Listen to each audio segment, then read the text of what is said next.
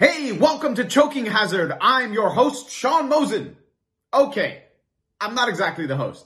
I lied. Sorry, this is a horrible way to start a relationship. I'm the guest, and the guys enjoyed how I do the intro so much that they couldn't resist. They asked me to do it for them. Stick around, we're gonna have an awesome conversation about old school jujitsu. Like you talked about going into the Renzo Gracie's, like especially at the beginning of like that whole jiu-jitsu revolution, like what were some like crazy stories that obviously you're allowed to share that you've kind of seen coming out of that basement, or especially even coming back into Canada? Well, in Canada, again, like I don't think people maybe know about how hard all of the kind of early adopters of Brazilian Jiu-Jitsu and the early students had to work to learn Jiu-Jitsu. I mean, people with no money were driving down to New York to train, coming back, just like, sharing everything we could, beating the living crap out of each other. Things were also a lot rougher back in the day. Jiu-Jitsu has changed a lot in a lot of ways, but in some ways for the good, in some ways maybe not necessarily for the good. But I mean, like, for example, the group of guys that I was playing around with when we were trying to learn this stuff, there was one VHS series you could buy. VHS. So you bought the series. The series was hundreds of dollars. No, and it was hundreds of dollars US. And between the currency conversion and everything, I don't know what it cost, but none of us could afford it. So we all had to chip in. And you could pass the VHS series around. It was like, hey, you've had it for too long. Bring it to me. And then we would all meet to try and do the moves we saw on the videos. But we didn't have a nice matted school to go to. So what we did was we would book time on the squash court at the YMCA, and we would get the one that had the door. So it wasn't like a whole glass wall. It had like a closed door. It was a closed room. And we would have somebody stand by the window and block the window. And then we would beat the crap out of each other on the squash court. Mats? There were no mats. Like nobody had mats. The first time I got to grapple on a mat, I was like, "Oh my god, this is just amazing!" Throw me again. Back in the 90s, we grew up very differently. I see guys, they get thrown on these like beautiful Dolomer mats, and they're like, I'm like, you have mats, man. You don't know how good that is. So I mean, there was that. Which, was just incredible to go through, because also everyone was so excited. If anyone learned anything, again, it wasn't on the internet. So if somebody showed something, they were so careful and so attentive in the way that they tried to learn it, because they were really getting something special from the person that was teaching it, and I think maybe a bit of that is lost nowadays when, you're sitting in a class, there's jiu-jitsu here, there's jiu-jitsu up the street, there's jiu-jitsu on the internet. You feel like you're inundated with it. That specialness for a lot of people maybe isn't there. For me, I still feel it. Like when I'm with my teacher and he's showing me anything, I'm like, oh, what? Oh, he's going to show me how to do that. He's going to show me how to do it. Like I'm still like a little kid. Yeah. Like you kind of mentioned, like there's things that like change for the good and things for the bad. Like what do you kind of feel that is? Is it more like the authenticity of like whether it's street self-defense, or was it like the integration of like sport? Like where do you kind of feel that things have changed?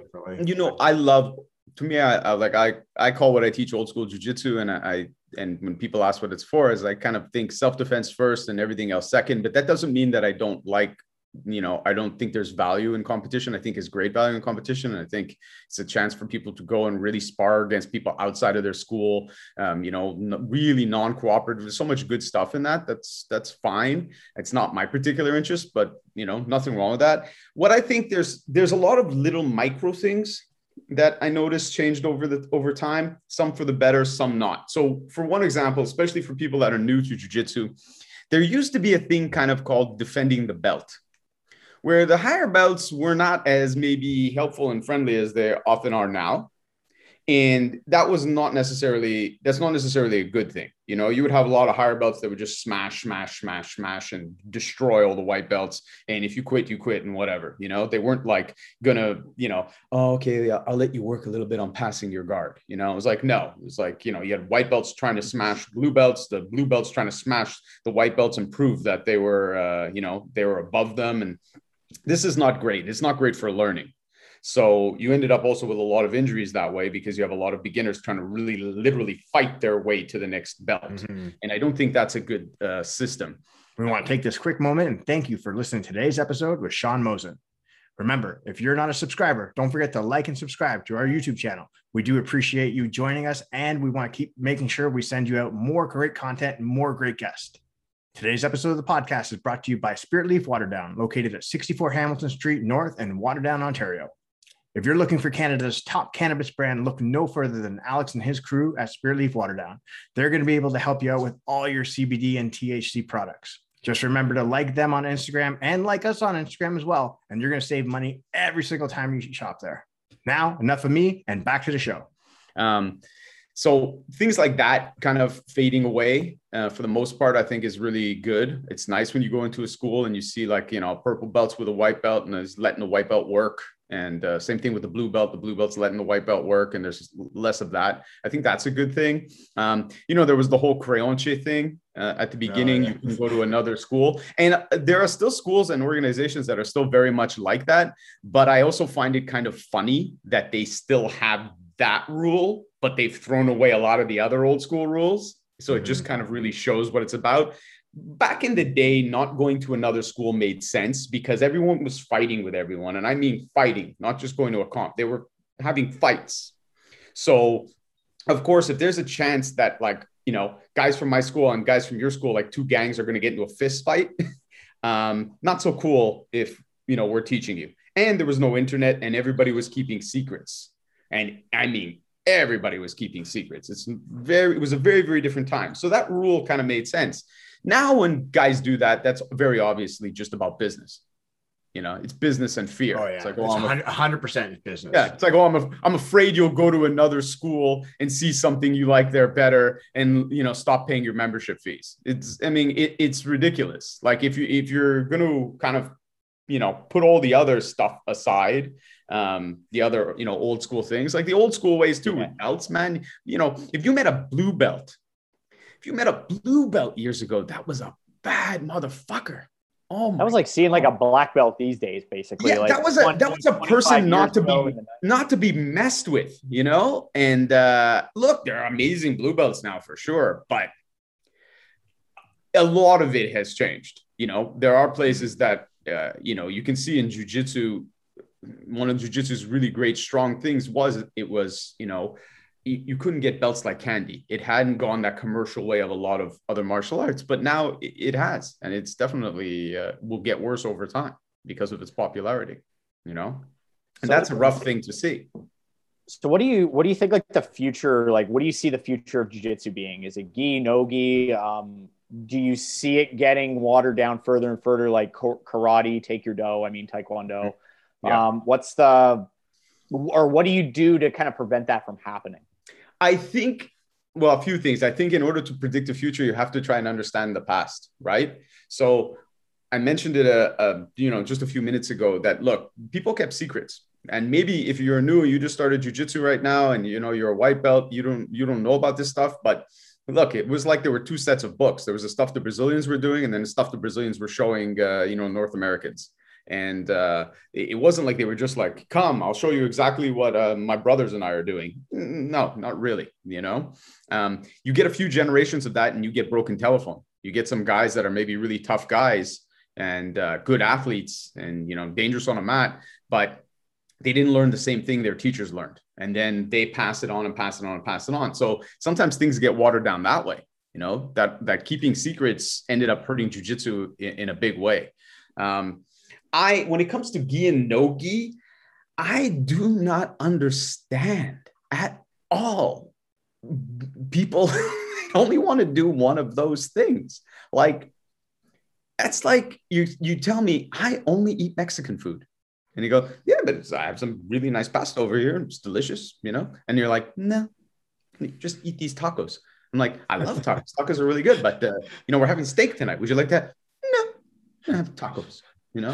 So if you love jiu-jitsu, why wouldn't you want to do it both ways? And also the way that I was taught jiu-jitsu, I'll be honest with you, there's not a huge difference between gi and no gi. So when I take my gi off, my jiu-jitsu is still there. When I put a gi on, my jiu-jitsu is still there.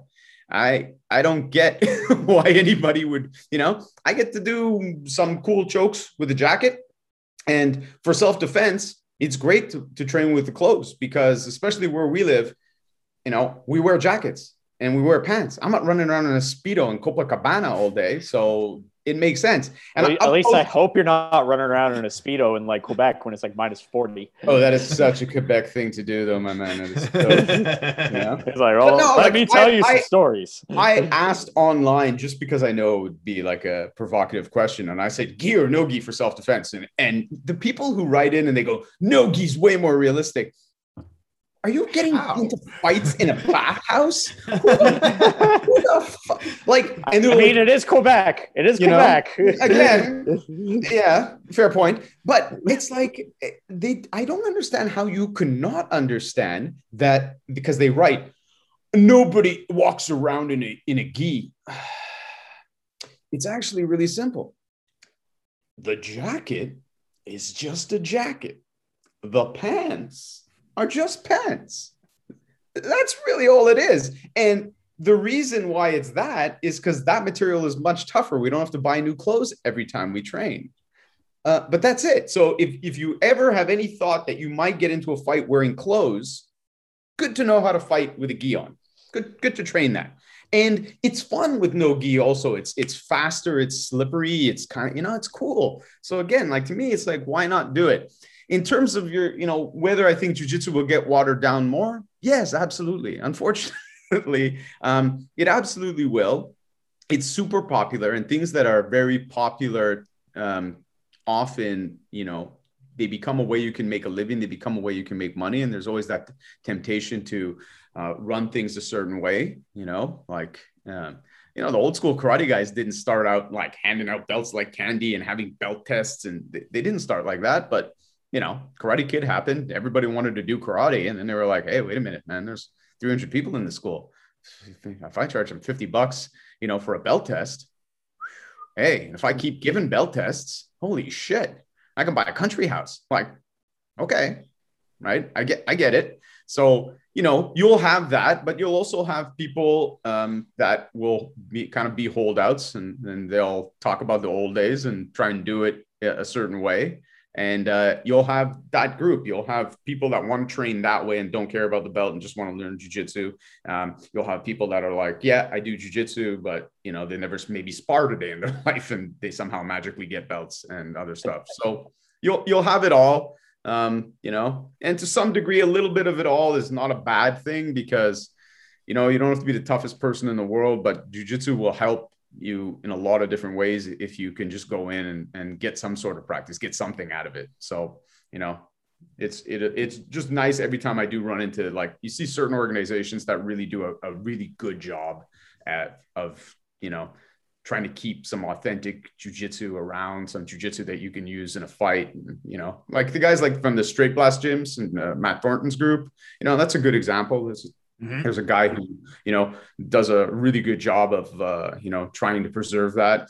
And my teacher, Henry Akins, he's a straight up old school jiu-jitsu guy, black belt under Hickson. And that's what he's all about, that old school, simple jiu-jitsu. So question for you. I'm going to dust this one off, Aaron. This is one we haven't asked in a while. So I think this one has maybe one or two in the win column, but we're talking about, self-defense, you got a jacket on, you got pants on. So will a berimbolo work in a street fight? Yes or no? Look, I will tell you a story. I know some guys that maybe would, over the years, that have done maybe, I won't say what martial art, but maybe the least effective martial arts a human being could study. And these guys could make anything work, right? And they have made these things work in a fight. So when somebody says, like, will a berimbolo work in a street fight? That to me is not the question. The question is, if you come to me and you say, Sean, I'd like to learn jiu-jitsu. And I say, what for? And you say, well, I want to get in shape. And also, not that I'm getting into fights every day, but if I ever got into a fight, if I'm going to train something for the next 5, 10, 15, 100 years, whatever, I'd like to be able to use it. I want it to actually work. I say, cool. All right. What's going to help this person most of the time? Right? What should I spend my time teaching them? What's the assets that they need? Right? Listen, if this dude is athletic and he's got some, he's in the right situation, can he make a berimbolo work? Okay, sure. Should I go in and spend time teaching my guys berimbolo if we're really interested in self-defense? What am I not doing while we're doing that? Could we have taken the same amount of time? Let's say 30 minutes. We're going to work on berimbolo. 30 minutes on berimbolo or 30 minutes on closing the gap against a wild striker, making sure you can get in safe without taking damage, get the clinch, use your headbutts and knees in the clinch to set up a hip throw. It's the same 30 minutes, but what's going to be a better use of time? So possibly you're going to be able to use the berimbolo, but I know that if we use the 30 minutes for what I just described, that's going to serve more people more of the time. So that's what I teach. And in my curriculum, I even tell my students, I'm like, look, there's things that people do in jiu-jitsu from this position. This position doesn't really exist for me because I'm thinking about fighting. So because I'm thinking about fighting, I'm not teaching you deep half. Like, it's fine. We can grapple. You can go deep half on a person and get sweeps. And I said, but it's not part of my game. I'm not going to spend my week training it because I'm not going deep half on a guy who can pound me into the pavement. So I'm going to make space. I'm going to keep my distance. I'm going to keep my head away from this guy. I'm going to get back to my feet. I'm going to get on top, or I'm going to get a standing. So I don't teach those things and I don't train them because it's not my interest. My interest is, like I said, self-defense first and then everything else second. You hear that, Aaron? Don't pull out the lapel and flop to your butt and try to defend yourself. Oh, that's well, you don't flop. You never flop to your butt anyway. That is my game. If you flop to your butt, then this is no good. You know what? Crawl on top of me and meet your doom, attacker. With a knife. I love that clip. That's the best clip. No, but like that's the thing. Is like even with the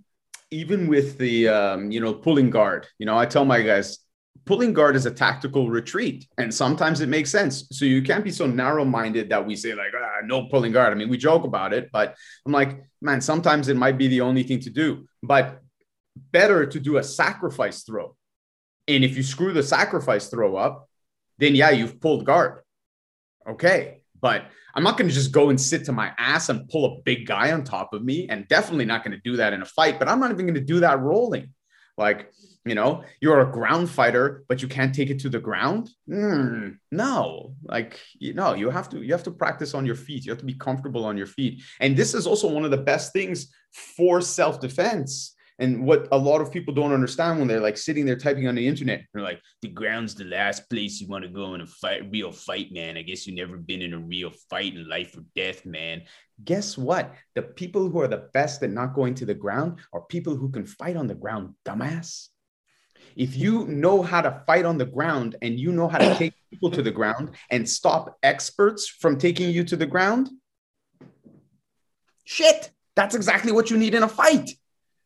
Jiu-jitsu is no good against multiple attackers. Yeah, right? Because all that jiu-jitsu would be teaching you how to stay on your feet against multiple attackers and how to move and how to deal with them grabbing you. Get the shit kicked out of you if you fall on your... It's so the level of stupid. I thought in 93, because I started training martial arts when I was 7. So I was indoctrinated and experienced all the different levels of stupid. And I'm old enough, as you can see, that I went through the 80s phase where everybody wanted to be a ninja. So I have literally heard every stupid martial art myth, and probably at one point believed every stupid martial art myth, like, oh, a guy from that style beat that guy at this time, So we went through all of it. I thought after watching the first few UFCs that like, holy crap, now everyone's awake. Now we really have seen, the truth of things. And it's amazing how quickly people forgot. Like, people have just gone completely like it never happened. And now it's like all right back to, if he grabs you, you slap him in gallbladder 6 and pull his ear. And then when he goes out, you cross up his legs and slap his back. It's like, oh, we're back to that? Like, you guys are believing that again? Like, it's wild how people just have these crazy ideas, and it's, sad in a way. But that's the beautiful thing about jiu-jitsu is like, you can have ideas and you can test them, and you can test them in a way where we don't have to be concussed. You can tell me like, hey, man, this is a great way to pass guard. And I can go, is it? And you can go, here, let's do it. And then you can pass my guard and I can go, oh, Yeah. Okay. I didn't see it. That's cool. You know, let's work on that, you know, and we can work it really hard and safe. So it's awesome.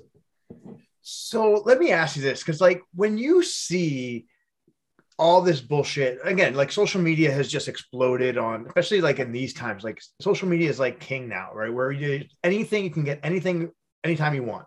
And then when you see like Detroit dust units and all this shit happening on the internet, and people are either taking it with a grain of salt and going, oh, this is bullshit, or it's like, oh, this could work in real life. Like, as a Aaron, it's real to me, damn it. I know it's real to you. Real to me, damn it. Yeah. But like as a pure martial artist, whereas like obviously like training with, I've had the pleasure of training with Henry Akins before, where like that jujitsu is just completely different from like a sport competition where you feel the pressure of this individual on top of you. And it's completely different, right? And you see this shit and then you're like, how infuriating it can be, because it's like you're trying to teach people, like whether it's a joke or not, oh, you could do this. Like this shit could get people killed. I don't know if it's going to get people killed, because I don't know if he really has any students. I mean, like, what's his name from McDojo Life insists the guy is actually teaching people. I go back and forth with that, you know, guy from Detroit, where I'll see a video and I immediately want to put my testicles in a drawer and slam the drawer shut and just cause so much pain that I almost made you spit your beer out, man. And I just want to end it. I can't take another. You almost made Aaron spit his testicles out. I can't take another second of it, you know? And then I also look at him and I go, okay, look, objectively, he has an earpiece in, like he's pretending he's on comms, okay? He's dressed like, I don't know what the appropriate way to say it would be. I'm trying to figure out the security task force. No, but it's someone who is mentally challenged, got dressed up for Halloween as a security guard, right? Gotcha. Right. Okay. We'll leave it at that. We're trying not to get canceled here. His partners are wearing pseudo football gear. Right? Like everything about this screams ridiculously stupid. So, right? Devil's advocate. One, it's a very, you know, method joke that's been taken too far. Or B, he's dead serious. He's training people, but anyone who would go to a person dressed like that, showing what he's showing, probably we don't need them here anyways. They're probably not contributing a lot.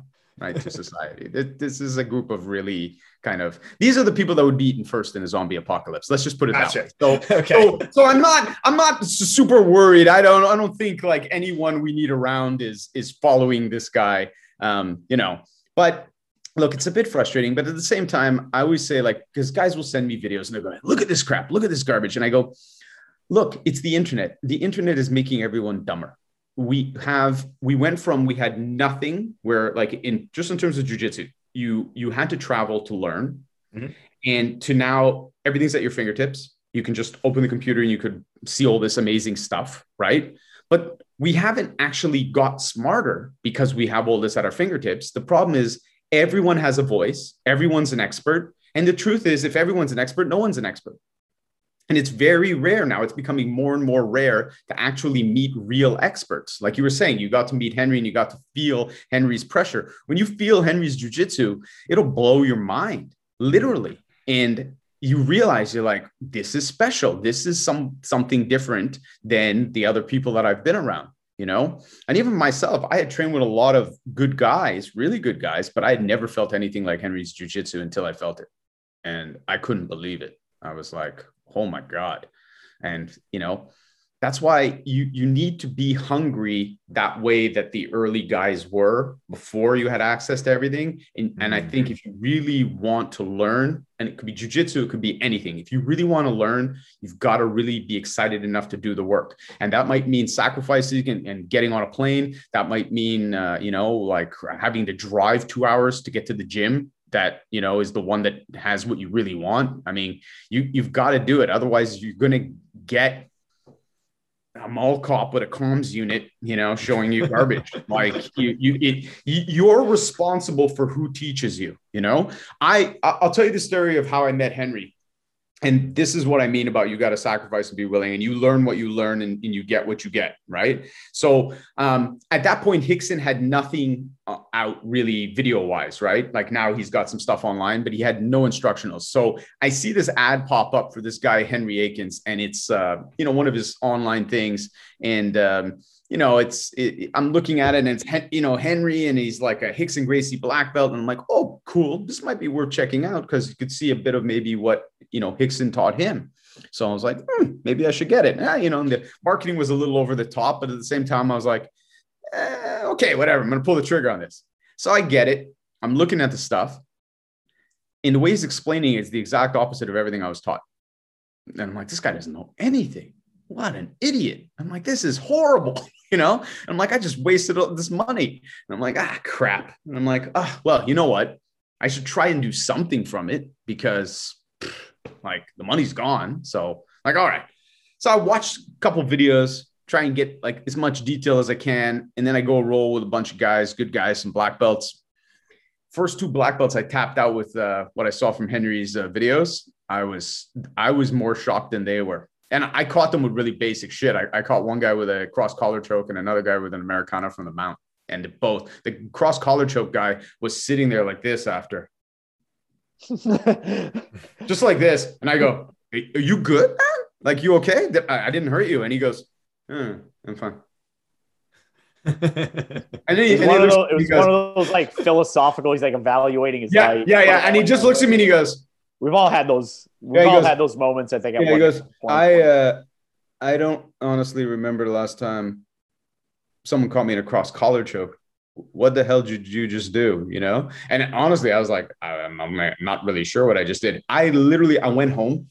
I saw my girlfriend and I go, we got to go to California. She's like, what? And I'm like, yeah, we got to go like as soon as we can go. I got to go meet this guy, Henry. And she's like, why? And I told her, I go, because I saw his video and I thought he was wrong about everything in his video. Things to tell your girlfriend for $1,000. I got to go meet this guy. Yeah, we got to go to California, And got to go to California. She's used to me coming in and just saying random weird shit. So I was like, we got to go to California and like now. And I thought everything the guy said in the video was wrong. Turns out I'm wrong.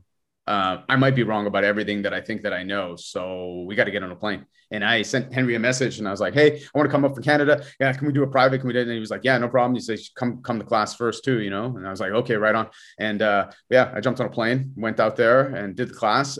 Class was amazing. Blew my mind. Then we did the private. I was just sitting there staring at him. And I'm like, honestly, and I saw your video, I thought you didn't know what the fuck you were talking about. No one has ever shown me any of the stuff you just showed me. How come I don't know it? And he just smiled at me. And now years later, I see that smile because I've seen other people, train with him over the years, and the same thing. They say the exact same thing that I said to him that day. And, I've seen guys standing there at his seminars, black belts, three stripes, and they're looking at me and they're like, well, fuck. I wish I knew that 20 years ago, and I'm sitting there and Henry's got the same look on his face. And he's just like, yeah, that's cool. Well, you know it now. That's cool. So yeah, like you've got to be, and not everybody's willing, of course, to go to those lengths, but I think if you really love the thing, then that's what you do. Right. And, like when people ask me, they're like, oh, like when I first started training with Henry, they're like, what are you working on? I'm like, tactical get up. They were like, what? And I go, no, I'm not being funny. I go, Henry does it differently. And so I'm fixing my tactical get up. I'm fixing my guard. I'm fixing my cross collar. I'm fixing my basics. I'm changing them, and they're like, why? And I'm like, this is working better for me. So that's it. That's what I want. I want my jiu-jitsu to work. And I think I can also help more people showing them this way. So, I'm going to go back and I'm going to relearn my basics, and yeah, but that's it. And I'm still as excited today training jiu-jitsu as I ever was, even more so. I'm supposed to go see Henry in February, hopefully, if we can fly and if I can pass all the tests to get on the plane and the rectal exam that they're going to give me, and they check my teeth or whatever the hell they're going to do, a prostate exam. I don't know what it is now. I think you get 2 prostate exams. One is like before, one is on the plane. in the aisle or something. But they One say is they what the strap on, I think. That's a random. That's a random. You might not get chosen, but maybe it's a random. That's the thing. That was it. They don't randomly selected for the strap on. Yeah, they don't do it with everyone. It's like if you're cute. So yeah, if that happens, then it'll be all right, and we'll make it to Costa Rica, and I get to train with him. Then. But yeah, I'm pumped, and people always ask, like they'll ask me, "Oh, what do you think you're gonna do with this?" And it's like it's gonna be basics. But what are you gonna do? Shrimp. Clean up my shrimping. Yeah, that'd be cool. I mean, literally, if Henry came out and goes, "Man, I want to clean up your shrimping," I'd be like, "Yeah, fucking right on. Let's clean up my shrimping." Yeah. Aaron, have you been to the Henry Aiken seminar? I think you've been to one a while ago. So I did. I went to your experience. It was at Henry. With Henry. But that's what I'm trying to say. So like, because I came from like my first original school was like it was Silvio Bearing Association. So they were heavily based on like self-defense. That's what they really kind of focused on. And when we started kind of getting a little bit more into competition, so that's where I kind of switched schools, and it was heavy focus on, like, again, we did self-defense, but there's a lot of competition, right? So that's kind of basically where my game kind of developed as I became a purple belt and moved into brown belt. But then when I switched into my school where I'm currently at with Dave and Toma, we went back to the basics, back to the Henry Aiken style of like pressure and really building up your guard game, building up top pressure, everything. And so I had the opportunity to go to Toronto Police College and do a Henry Aiken seminar there.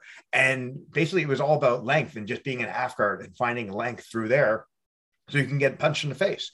And just like little tweaks and just seeing the difference between how he played his game compared to where it was learning from different was like eye-opening.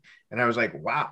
And like my school right now is like a Hobson Moore school, whereas again, Hobson Moore is like a small guy, but that guy can move like crazy and it's great technique. But like the difference of like trying to simplify things and then obviously movement are totally different crosses, which I really found fascinating. Yeah, it's cool when you see Henry when you're working on, let's say, open guard or something, and it's the same thing over and over again. He said, "Can he touch your face? Can he touch you?" Like one of the things he always does is you'll be. And what's cool about that, and what sometimes people misunderstand, I think, when people say like the self-defense jiu-jitsu also helps the sport jiu-jitsu, but not the reverse way. And sometimes people get pissy about that. But if you don't get emotional for a second and you just kind of try and understand what people who say that are talking about, it's this. In that example, you're stretching out. Let's say you're doing knee shield, right? So you got your knee shield on the guy. You're on your shoulder, you're sideways. You really stretch out. So when the person tries to touch your face, they can't touch your face.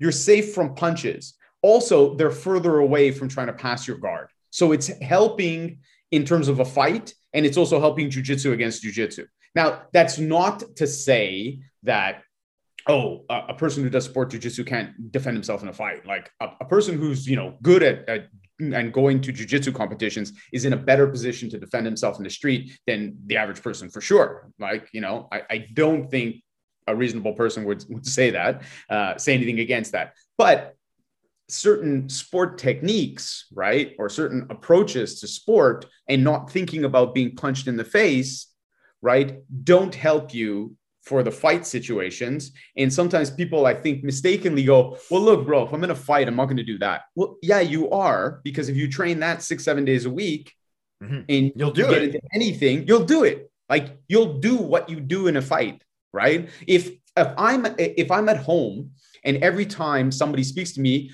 I go, hey, fuck your mother. And I practice that. Every time somebody says something, you can say anything to me. My response is fuck your mother. When I go out of my house and somebody says something to me, there's a pretty good likelihood I'm going to yell at the person to go fuck their mother, because that's what I train all the time. So don't tell me, oh, well, I would never do that move in a fight. I just do that 2 hours a day in the gym. It's like, of course you would. Just like you're not going to spin kick a guy in the head if you've never thrown a kick in your life. That would be unrealistic to think. So it's the same thing when you're training. So, that's why I kind of really love that, self-defense and old school jiu-jitsu, because yeah, man, if we want to just do jiu-jitsu against jiu-jitsu, no problem, because the habits I'm creating are good for that. And the habits that I'm creating are good to keep my, face from getting uglier. Yeah. I think like also too, it's not that it's, I don't want to say it's simple because it's complex. Like it's simple, but it's complex. Yeah. So like you're creating simple movements for individuals to learn quickly, but there's a lot of information and complexity in those movements for sure. Yeah. And that's the beauty of jiu-jitsu. And like, I know like sometimes you see students get frustrated and they're like, this is hard. And it's like, look, jiu-jitsu is hard. It's hard to apply, to use jiu-jitsu against somebody who's resisting. It's hard to do because it's real. You have to really be able to do it. It takes timing. There's a lot of things going on. So it's going to take time. On the other hand, you're absolutely right. Really, jiu-jitsu is simple.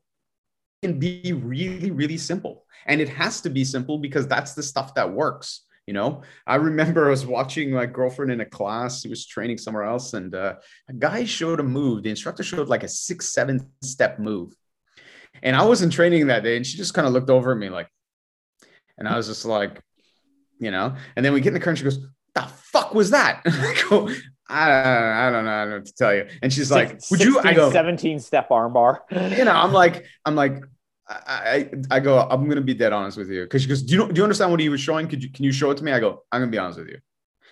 At about the 5th or 6th step, I stopped paying attention. I'm gone.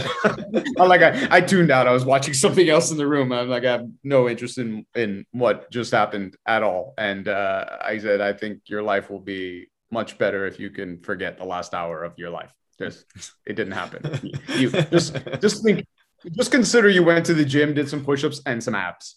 That's what happened. Just forget about all that nonsense that you were just shown. It was like some cool Cirque du Soleil shit, but it's nothing you ever want to do rolling again.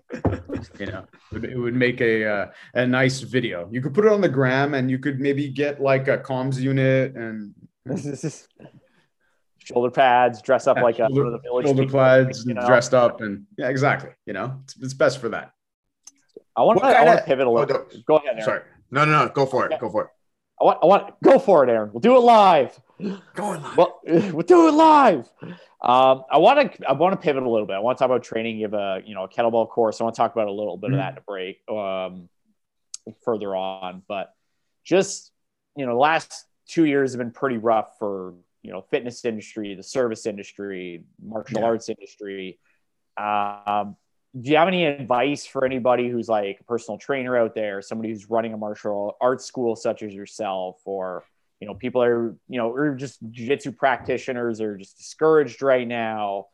Yeah. Or like there's a lot of fitness trainers that I know personally, and Aaron knows personally, are just they've left the industry. They're just like, we can't handle this anymore. Like we need some form of stability, or just like we can't I can't conduct business and like go into a lockdown every 6 months. Like this is it's brutal. It's absolutely savage. And we were kind of talking about it before we went live, but it's really, really rough. So the very first thing that I can say, because there's a lot going on that we can't control. Like, look, I'm in a lockdown here. It's illegal for me to go open my business, so that's horrible and it's stressful and it's a lot of things and I can't control it, So what can you control? One of the first things you can control is keep yourself in shape.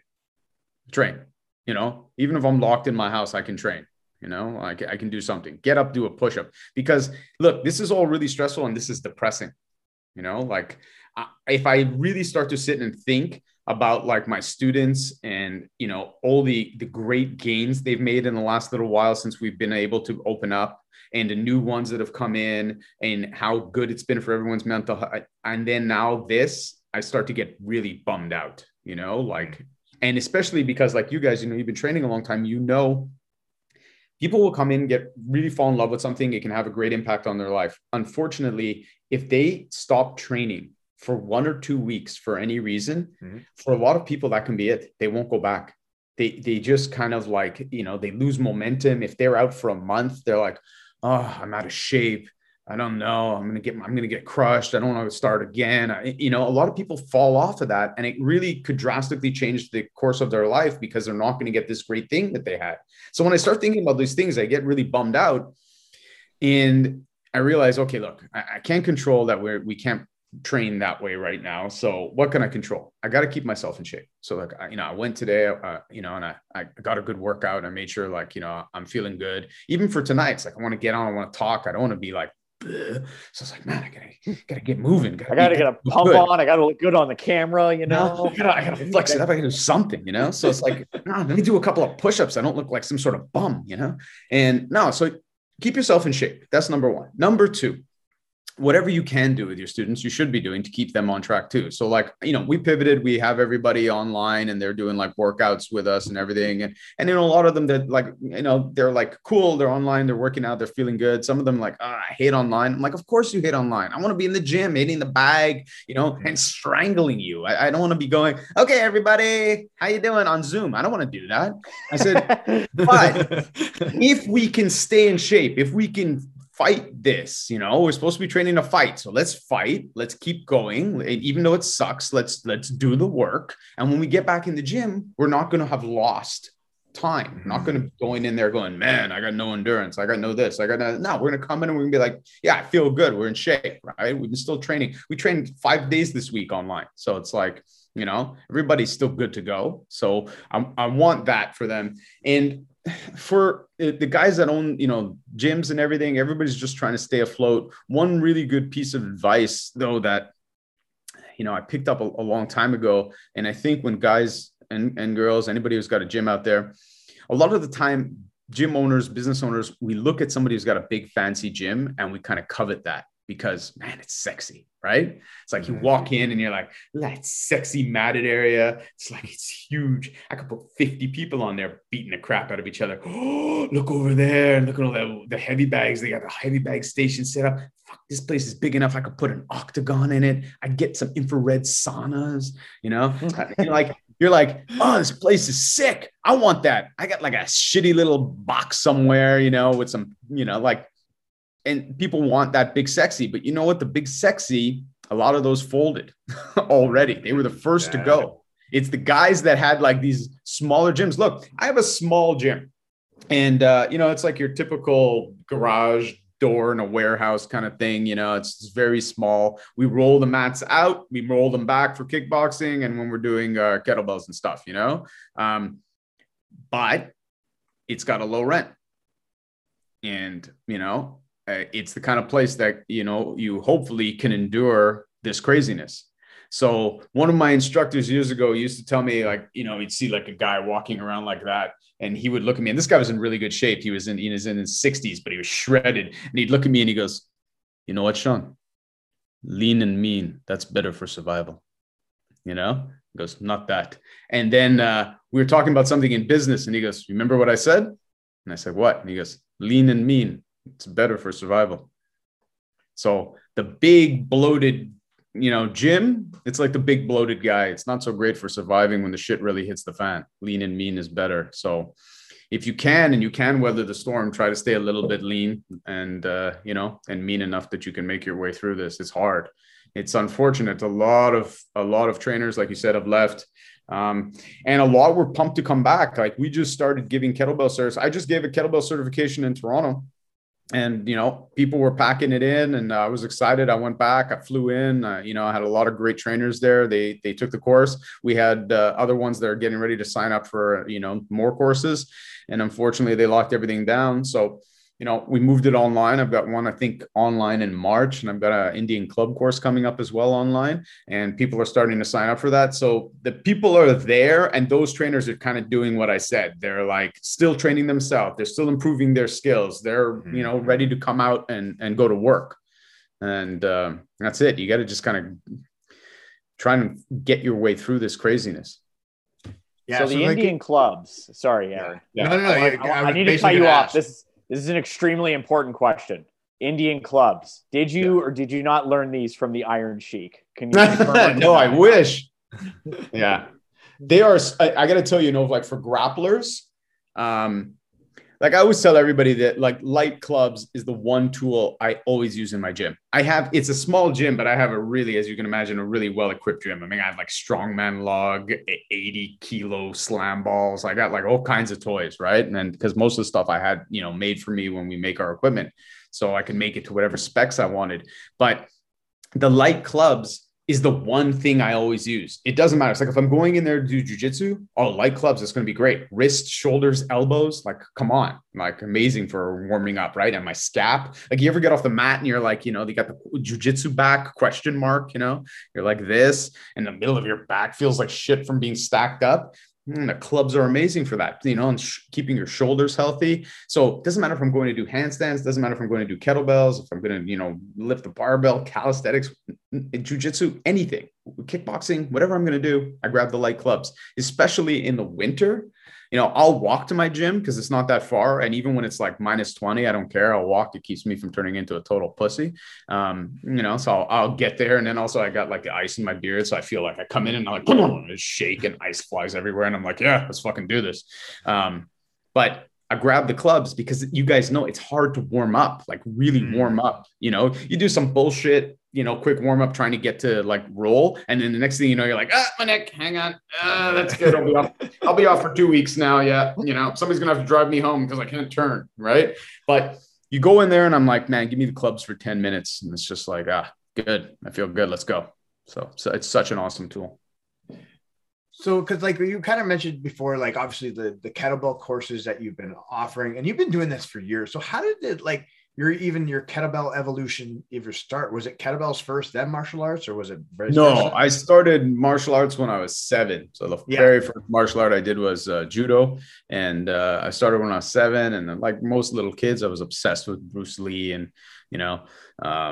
I trained traditional karate for a long time, and I was lucky that when my traditional karate instructor was a maniac, but he was also like die hard old school karate, it was similar, but it was Shuto Ryu Ito Sukai. Okay, Shuto Ryu. Yeah, and he was, I mean, this guy, he would have like 100 students in the school one day, and then he would like basically kill everyone, and like he would have 3 left. Like he didn't get, you didn't get I think 7 people got black belts with him. 7. And the guy taught for like, decades, but he was just like, you'll never get a black belt, you're a worthless pussy. I literally watched Johnny and Cobra Kai, or, sometimes I would go and people would be like, I would watch like some, like I told you, some ninja movie or something. And it would be like torturing the kids in, some like, assassination camp where they're training them to be ninjas, and they'd be torturing them. And I'd go, that's not that bad. My teacher was way worse.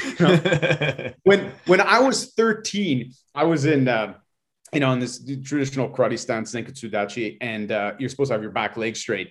And he came by and he corrected, he said, straighten your back leg. And the second time he came around, he didn't correct me again because he had already told me to straighten my back leg. He took a shnai, which is a bamboo sword, right? Mm-hmm. And he broke it off of me. Ooh. So I was there in a position, and I don't even remember hearing the sound. I just remember the shards flying in front of me from behind. So that's how I learned karate. And so coming up in that, kind of really colored all of my experiences. And for some reason, like almost all of my teachers have either been like that or cut from a similar cloth. They were all kind of old school. So I did that. And then I found the kettlebells later. I was looking for, I was teaching guys a bunch of different things, and I was looking for something that would be good for martial arts, but, wasn't bodybuilding, was something different. I was training some Russian guys that showed me some cool lifts, like bent press and some kind of like circusy style lifting. I was like, oh, well, this is cool. This is different. And this would be like useful, like, because we could get stronger, but it wasn't, again, bodybuilding. And they mentioned kettlebells. And so I ended up kind of interested in kettlebells. I ended up training in the States. I was like one of the first Canadians to go down and do the RKC when it first just happened. And then I ended up training in Russia. And training in Russia was great because I got to see actually like the North American way to do kettlebells is very much the North American way to do kettlebells. It doesn't look like what they do in Russia, even though everybody calls like this the Russian swing. That's not how Russians swing kettlebells at all. So, if you take a field trip and you actually go train with Russians, it looks very different. It is very different. And then over time, I started to teach across the country. and then all over the world. So I've literally taught everywhere, and it's been fun because then I get to also sometimes train, do some jujitsu when I'm traveling, and also get to help people with this. And I'm hoping that we get back to that and everything gets opened. Like, one of the hardest things with what's going on, and we know, is that you have this kind of interesting problem, because on the one hand, if people are fitter, they have a better chance of fighting off things like this, right? Yeah. And on the other hand, the concern is, well, if everybody's together training, then there's a good likelihood that somebody's going to get sick. So, the powers that be need to be a little bit better at figuring out and, letting certain, ways of training continue, rather than just making blanket statements and shutting things down. There's with a little bit more thought, I think you can do it. Like, yeah, I think you said originally there has to be like a middle ground. Like, it can't be just like, it can't be just we're gonna throw an orgy in the gym, but at the same time we can't just. Well, like I know at least in Montreal there were a lot of jiu-jitsu and, let's say, MMA school owners that were talking about, like, man, like, we'll just bubble people, and like, hey, like, maybe like, hey, you're gonna be my partner for the duration of the pandemic, however long that is. I'm only gonna grapple with you.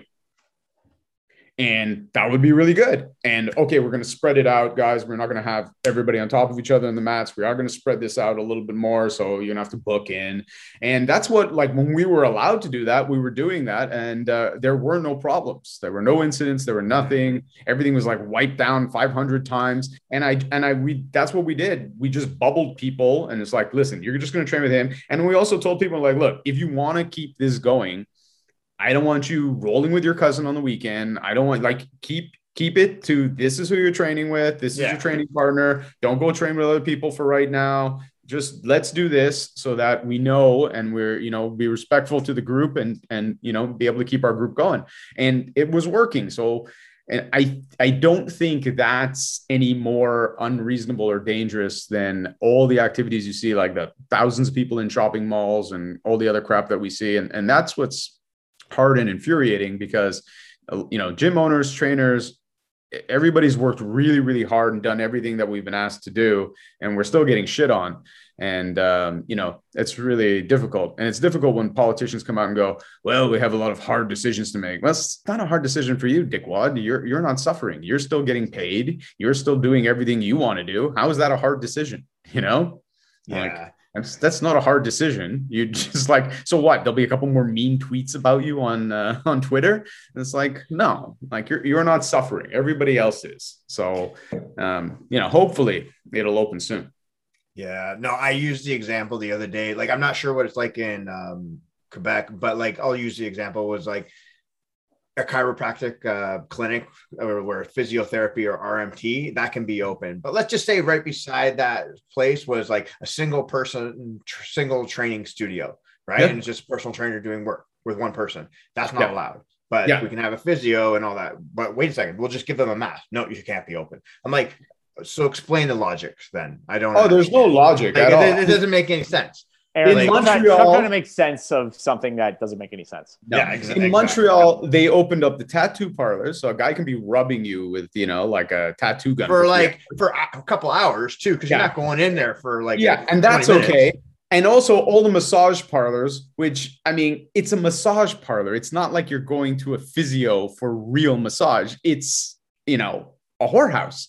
So, like, come on. Like, how can you go for a massage, that's open? How you air quote massage?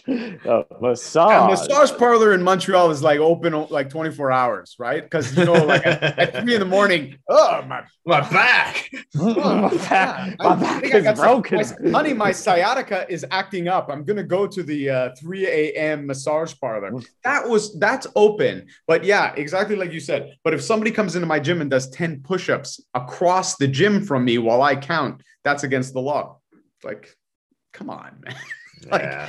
Can you at least pretend to think about this stuff? Like, it just makes no sense. And I think that's like the hardest thing for people. And, all this is frustrating. And at the same time, it it shows us, and it shows people that have been training for a long time or people that teach, it reinforces what we already knew, that training is really, really good for everyone for a lot of different reasons. It's a super important thing. You know, we talk about jujitsu for sport, jujitsu for self-defense. You know, at the end of the day, just having that training in your life, having that place that you go to, having those people that you see that become like a second family, those hard workouts, getting through them, all this has such a positive impact. And you really can see, if there's one good thing to all this shit, you can really see that what we do and what we offer and what we have and what we're a part of is a tremendous thing that people need. And they will need it when this is over.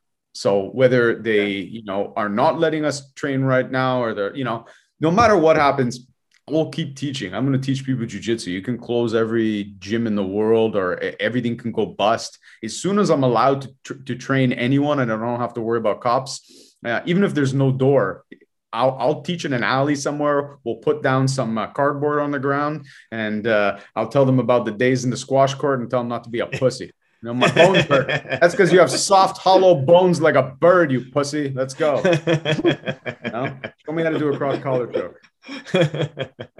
No, it's just like, because I know it's going to help people. So as soon as I told my guys, you know, and girls, just hang in there. Let's, you know, get through this. And as soon as we can get back on the mat, you're going to appreciate the fact that we can be back on the mat even more, you know? Yeah, like, no, I think you take it for granted. Yeah, you brought up a really good point. It's just like, just keep training. I think that's the most important thing. It's just like, keep your mind fresh, keep doing what you can, control the controllables. And that's all you can do, right? It's just kind of work your way through it.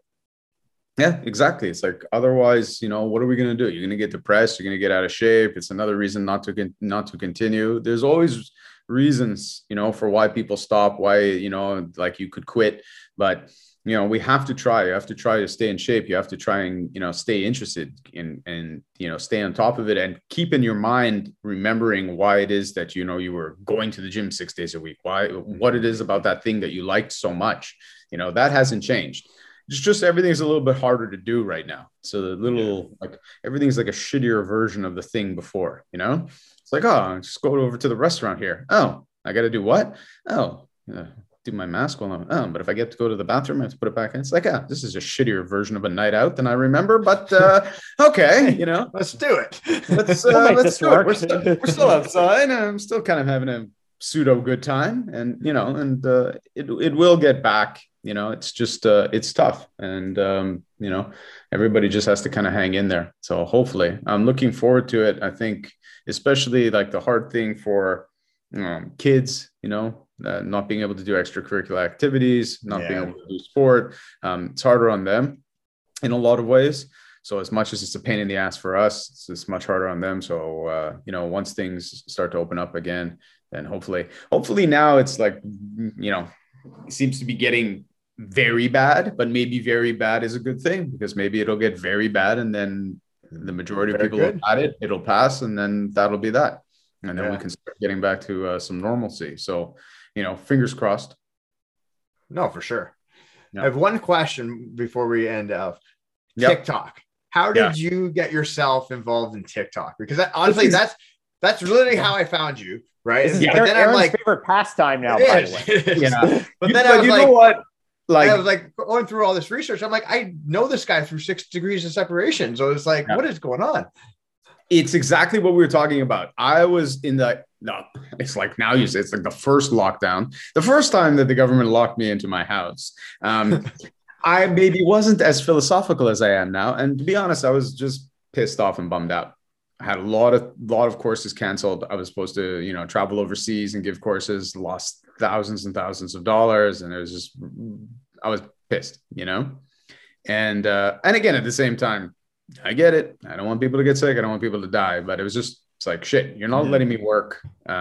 And I have bills, right? I got a family to take care of. So I'm like, you know, you tell me I can't work. I'm stuck in my house. We got a curfew, all this craziness is going on. And, I was showing some martial arts. I was playing around the house and I was joking around. And I usually don't joke around like that online. In fact, if you look at most of my other stuff, like especially like Agatsu and my fitness stuff, it is a lot more straight, especially back then. And but in real life, then I'm like this. And I make guys spit stuff by talking about putting balls in drawers. So, so anyways, I made a joke and I was showing some self-defense thing. And Sarah, my girlfriend, goes, oh, you should film that and put that on TikTok. And because my kids like TikTok, I looked at it and I was like, whatever, screw that. The only time I ever paid attention to TikTok was there was a girl who saw some fitness challenge that we did, like some movement complex that we did on Instagram. Mm-hmm. She put it on her TikTok. It went viral, got like 2 million views or something. And she ended up on the news. So I was just like, oh, maybe I should have done it on TikTok, But then I forgot about it again because I was just like, oh, screw this TikTok thing. And then so I put the video on, we filmed it, and it was kind of funny. And it was a fun thing to do because we were still doing jujitsu, and it put me in a better mood. And I put it up and it was like 50,000 views or something like that. And it was like, I picked up all these followers and I was like, oh, people like that. She was like, do another one. I go, oh, okay. Like what? And she was like, do another one. So I did another one and acted, ridiculous. And then people responded to it and it started to pick up a lot of traction. Like all of a sudden I was like 30,000 followers and 50,000 and 70,000. It was just like growing. And I realized, it's kind of a fun thing to do because look, there are a lot of serious videos out and a lot of, you got some good Brazilian guys that are showing jiu-jitsu and they're like, okay, you take his arm. You put your foot here, man. Okay, take him down. Guys. No? Okay, boy, he got a foot down, right? And it's good stuff. But a lot of it sometimes is boring, right?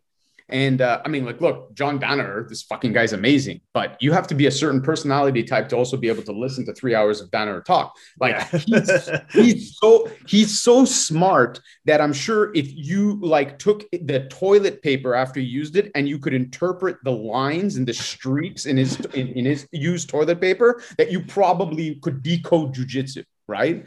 But that's not for everyone. Okay. So what I wanted to do with TikTok and what I try to do with TikTok is I want to show good technique, good jujitsu in particular. I wanted to show and expose and be an ambassador for old school jujitsu, for fighting.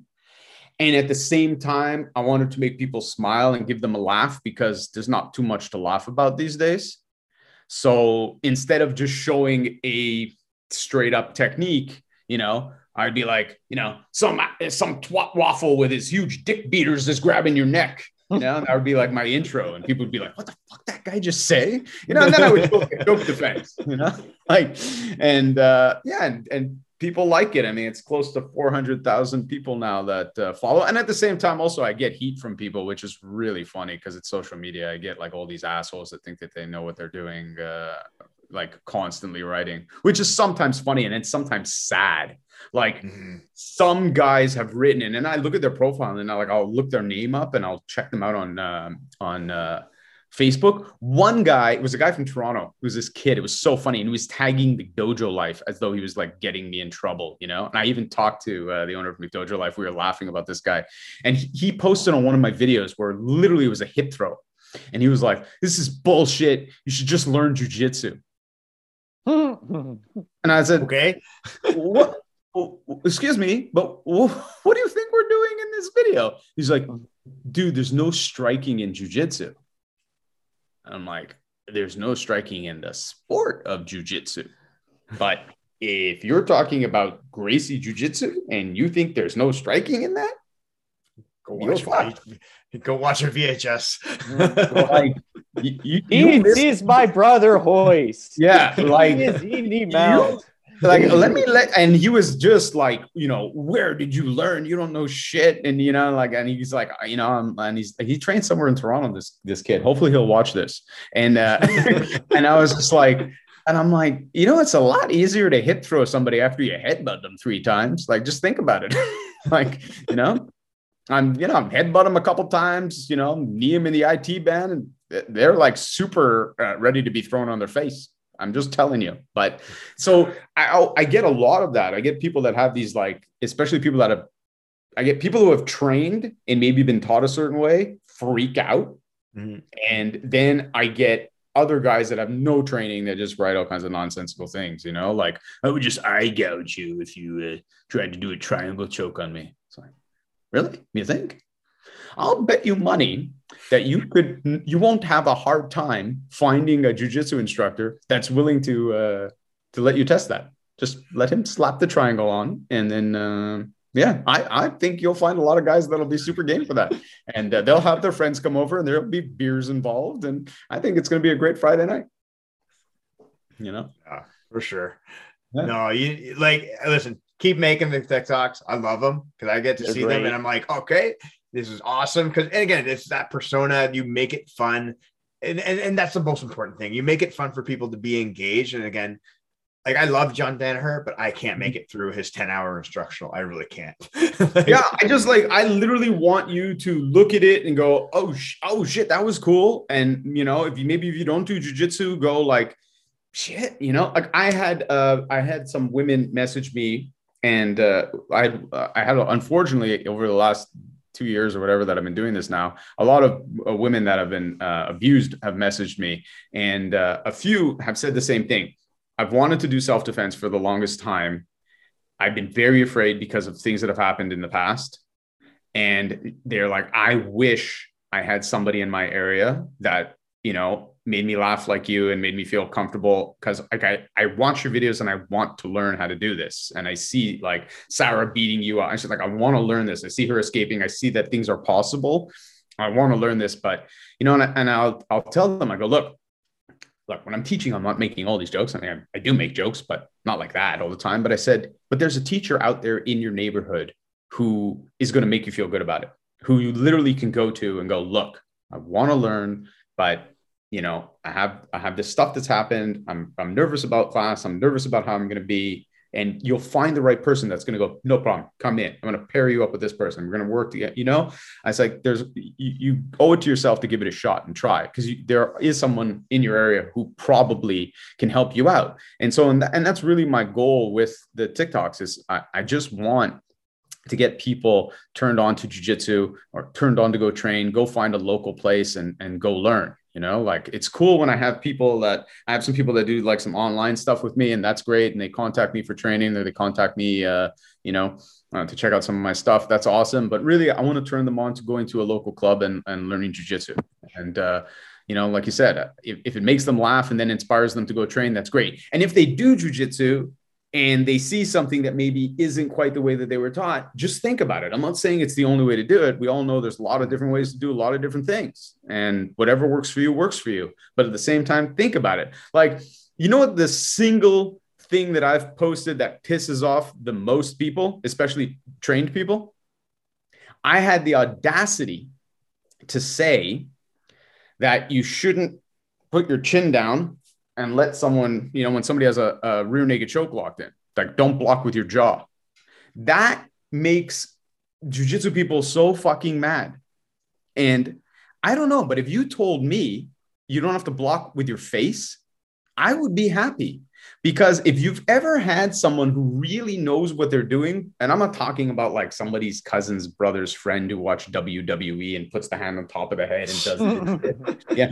They also got mad at that. I said, you don't put the hand on top of the head. And guys were like, yeah, that's what you do when you're pushing down to kill. I'm like, no, that's what you do when you want me to take your hand off the top of my head. Yeah, that's exactly what you do. Rip your arm off and yeah. So, but the same thing with putting the jaw in. Look, there are times where, you're hand fighting and I'm hiding and tucking. That's one thing. But if you put your hand around my face and you lock in a rear naked and you know what you're doing, my chin being there is not doing anything except for going to crush my face. And then you're going to strangle me. You don't block with your face. It's not an escape. It's body movement and head movement are what's going to get you out. And people get super pissed. How dare you say I shouldn't block with my face? I'm like, man, I'd love to see you box. I'd fucking pay to watch that. That must be wild. In the face. I was like, holy crap, man. Like, could you imagine? It's like, hey, excuse me, but I can show you a way out of that where you don't have to get your jaw smashed. Fuck you. Okay, cool. Whatever makes you happy, man. That's the next TikTok video right there. Yeah, exactly. It should just be me having the conversation with like all the internet people, like, hey, you could do it like this and it'd be easier. Go to hell. Do you know who I was trained by? Okay. My hands are registered weapons, you know. So exactly. Lethal weapon, man. Lethal weapon. Yeah. Sometimes I just assume now that these people are quarantined somewhere. I'm like, you've been locked away for a while, right? You're not doing well. You know, and then I go, okay, you're just not doing well. A lot of people in the Ontario Jiu-Jitsu community that are not doing well, right, Eric?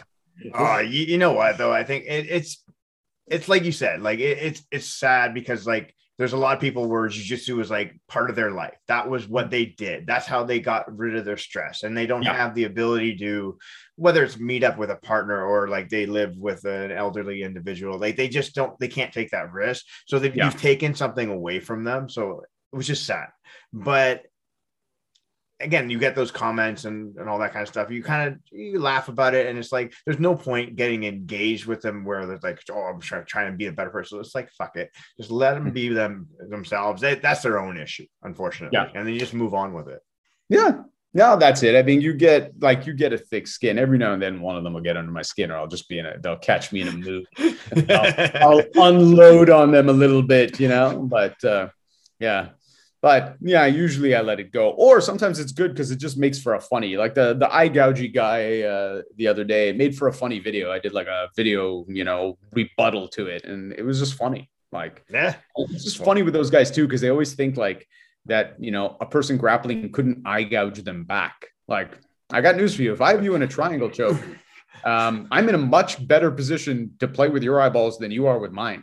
So, you know, like, it's just so funny. It's someone wrote a really good thing on my Instagram. He said, "Oh, eye gouging and biting, the war cry of the lazy and stupid." You know, they were too lazy and dumb to actually train, so that's their answer for everything. Man, I'd bite you. You'd never be able to do that. It's like, yeah, maybe not. How much time did you spend on the squash court floor? Mm-hmm. So before we sign off for today, any like future plans you have coming up, or is it just kind of like go with the flow, move forward? We'll see you soon. Well, right now, you know, we're waiting for things to open back up. I am hopeful that we'll be opening up soon, and I'll be back teaching at my gym in Montreal. So the website is jujitsumontreal.com is for the gym, and agatsu.com is my main one for the fitness seminars. We still have seminars slated for a few months from now. So there's still stuff coming up. I am still going to head back to Toronto, hopefully in March, and give an in-person kettlebell seminar. Nice. So fingers are crossed, you know, and I still think it's reasonable. Like, look, on the one hand, we don't know. On the other hand, we got to be positive. We still have dates booked. And you know what, if things get pushed, they get pushed, and then I'll be back in the summer. So it is what it is. And then we're going to start traveling around again. One thing I do really want to get back to doing, I had just started it before things kind of really got crazy. When I would pop into town, like let's say in Toronto, right before, I would usually show up on a Friday and give, let's say, a seminar Saturday, Sunday, and maybe kettlebells, clubs, or whatever. I did a few times. I did the Friday night. I would go give a women's self-defense seminar, or like jiu-jitsu seminar, and then all the proceeds would go to, like a battered women's shelter. Mm. And I really would like to start doing that again. So I'm hoping things open up and then we can do that. Because, you know, what do I do on a Friday night in a town? You know, I fly into town, I sit there waiting to teach. You know, I'm pacing it around in a hotel room's fucking waste of time. So, the idea that I could go out and, share some jujitsu with some people and, also help some other people with the proceeds from it, was really good. I really enjoyed doing that and get to meet some like cool people that do jujitsu and that are into it or maybe just getting turned on to it. So I'm hoping that will come back as well. So I'm going to try and start setting that up again. So hopefully that'll be really fun. No, that'd be awesome. No, I hope definitely for your sake, just in everybody's sake, more than anything, we're able to get to that point. So I do hope eventually in March, when you do come back, Mike and I will be able to come out and visit you, just say hi, even if it's just for a little bit. Yeah, definitely. Awesome. Well, it's been a pleasure, guys. Thank you so much. Yeah, Sean, it's been an amazing, awesome conversation. I really do appreciate you jumping on. No, it's not Steve. It's not Steve. And you know what's fucked up is like I try to memorize all this shit, and then I'm like Steve, and I was just completely like I'm ready to go. I'm like, listen, man. His name is Sean. His name is Sean. Hey, Steve. I do podcasts infrequently, but when I do them, that's always my big stressor. And it's a weird thing because it's just a head thing. Like I've had guys on where I know the dude and I'm literally sitting there like I know him, like we've had beers. It's not like I don't know him, but I'll have his name on a piece of paper here. And also I start sometimes getting weird about screwing up the pronunciation of his name. I'm just like, I'm going to say his name wrong. Like I'm going to say his last name in a way he doesn't like. And it's like, you've said his name for 5 years. What's the problem? And I'm like, I don't know. It becomes like sometimes like a weird heady thing. So it was good, but it gave me a chance to intro myself, which I like. There you go. See, it was perfect. See, I give you a platform. Yeah, exactly. Awesome, man. Well, thanks, guys. No, thank you so much. Thank you. Really do appreciate it. My pleasure. All right. Bye, everybody.